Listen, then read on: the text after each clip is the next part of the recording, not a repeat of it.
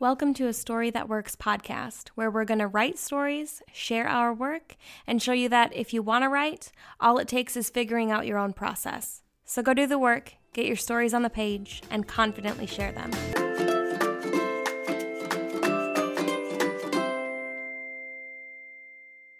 And we're back. You know you missed us. They did. I'm Rebecca. I'm Caitlin. And we're going to talk about the first 2 weeks of our upcoming podcast, what you can expect on those weeks, and what's expected of you, because you have homework. Oh, no.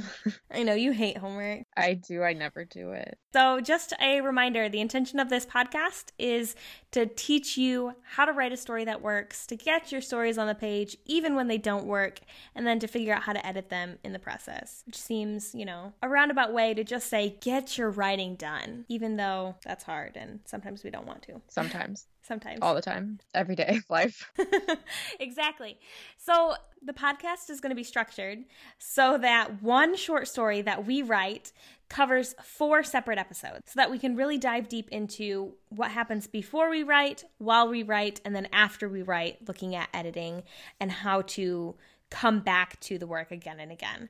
And I really wanted to dive deep into each of those different steps because I think they're all important in figuring out your own process and getting yourself to actually do the work. And so in this pre-writing, our first week, what we're going to discuss are all the things we need to know before we start, how that's different for the both of us, and why it's important to flesh out. And why do you think it's important to figure out certain things before you come to a story, Caitlin? Well, I think this is going to be a really interesting for me because I've never really had a process before. Mm-hmm. I'm always just like, oh, here's an idea. Let's just write it. And I feel like I'm at a point in my writing where I've never felt like more disjointed and disconnected from any story that I have in my head. Like I just have no desire to put anything down. And so I think that for me, it's going to be interesting to see what the process actually looks like when I'm not just working off of instinct, when I'm not just like, hey, I have an idea, this is fun, this is exciting, but when you actually have to sit down and force yourself to do something and you can figure out kind of how your mind works. Yeah, because you've never done that before. I feel like in the time that I've known you, you can just say, here's this tiny sliver of an idea, and I'm going to turn it into this long-winded, beautiful, wonderfully crafted story that I am mesmerized and want to read again and again. Right. If you asked me what my process is, I would be like, what? I don't have one. I just write. And I feel like that doesn't always get you somewhere. Yeah. And I feel like knowing that there are writers out there who will relate to that process, who do things similarly, but also can then see how you work through your own problems and how you work through discussing that is going to be a really interesting something. Yeah, a really interesting something. And I think that when you do write off of instinct and when you are so scatterbrained in the sense that you don't have a process and then you kind of hit this wall, which I'm the wall is it's a wall made of really, I don't know, really thick, heavy crap.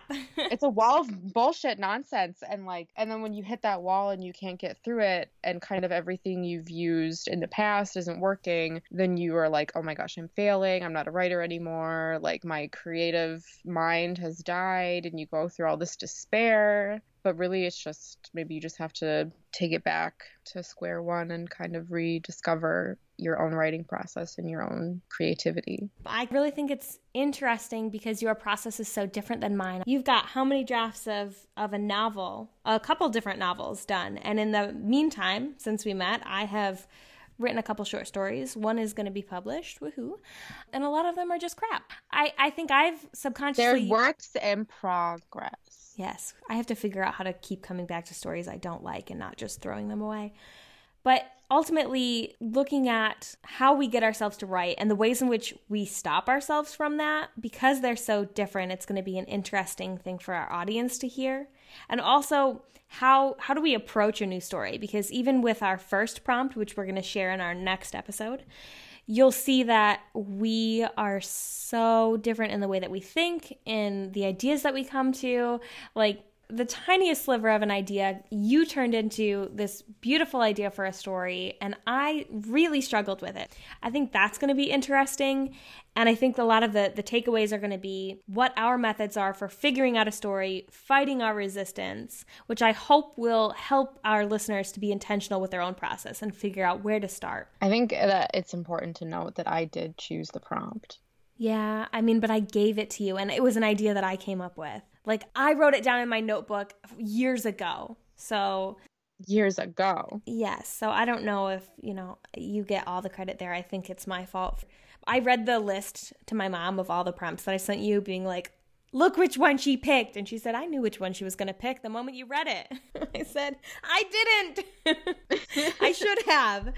So the second week, after we talk about our pre-writing process, will be what we talk about while we were writing. What are the things that came up while we were crafting our stories? How did we feel about that in order to get to a finished product? Whether or not it works remains to be seen, but... You're going to have a lot to say for that. Yes.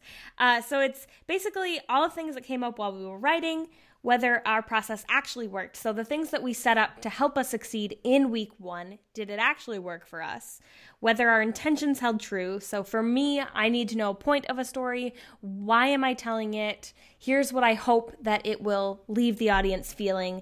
And ultimately, this week will sort of be like, is that true? What new insights have we received? How are the stories the same or different than what we thought they would be? What do different types of stories sort of require you to focus on? So for this story, for me, it was figuring out what that actual core of the story is. When we have a different prompt that I get to choose, it might be a little bit different, right? You're in for a treat.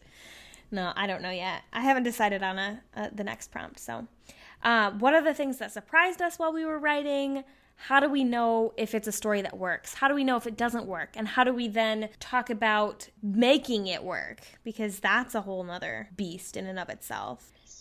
And then how do we keep going even when, and I say when, not if, we don't want to? Because it's going to happen. It's going to happen. And then what can you as our listener take away from our discussion, from our struggles, from our process? How can you then use that to create your own stories? And we're hoping that insight into what we do and all the ways that we get frustrated, that we struggle, that our stories are crap and we're worried about sharing them, that we learn from will help you learn as well. Yeah. So stay tuned for the next episode where we'll talk about the last 2 weeks that you can expect for our podcast, and you'll get to hear the first writing prompts. It's going to be the best. It's going to be exciting. Stay tuned or die. Don't put that in there. Okay, I'm going to. Thanks for listening to this episode of A Story That Works. For all the past episodes, the show notes, or to connect, visit astorythatworks.com. If you'd like to support the show, click subscribe and leave us a rating and review wherever you get your podcasts. As always, keep writing.